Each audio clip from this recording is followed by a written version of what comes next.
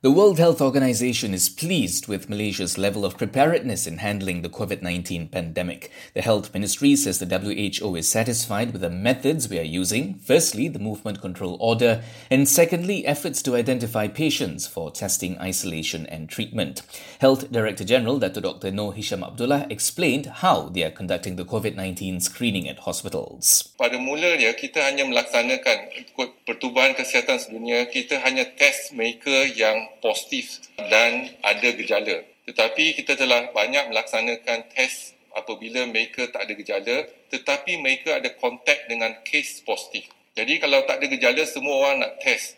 Jadi kita hanya test yang tak ada gejala, tetapi ada kontak positif dengan pesakit COVID. This as 235 new cases were reported yesterday, bringing the total to 2,031 COVID-19 cases in the country with a death toll of 23. Meanwhile, Wisma Putra has confirmed that Malaysians who are stranded in Iran and India will be brought back to Malaysia. However, those in Italy will have to wait, as authorities there have rescinded the permit for our airplane to land to bring them home. It also noted that there are almost 3,000 Malaysians currently stranded in 55 countries due to various travel restrictions and flight cancellations. So far, about 2,400 Malaysians have returned home from 26 countries. The Science, Technology and Innovation Ministry says the government will launch a smartphone app that will be able to track the contacts of COVID-19 patients in a bid to tackle the outbreak. This comes after Singapore was regarded as one of the most successful countries in terms of contact tracing through the use of its own smartphone app.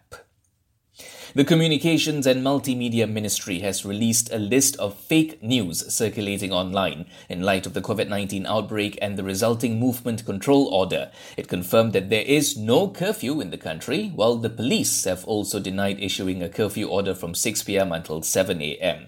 You can head over to the fact-checking portal sebenarnya.my to verify the authenticity of coronavirus reports you see on social media. Confirmed cases of the coronavirus in the US have topped the totals in China and Italy, making the US now the center of the global outbreak. According to the latest global health data collected by Johns Hopkins University, confirmed cases hit 82,000 in the US, surpassing China's 81,000 and Italy's 80,000. Meanwhile, more than 500,000 people around the world have now been diagnosed with COVID-19. Over 120,000 have recovered, while more than 22,000 have died. And here are a few reminders. Wash your hands frequently, practice social distancing, and just stay at home.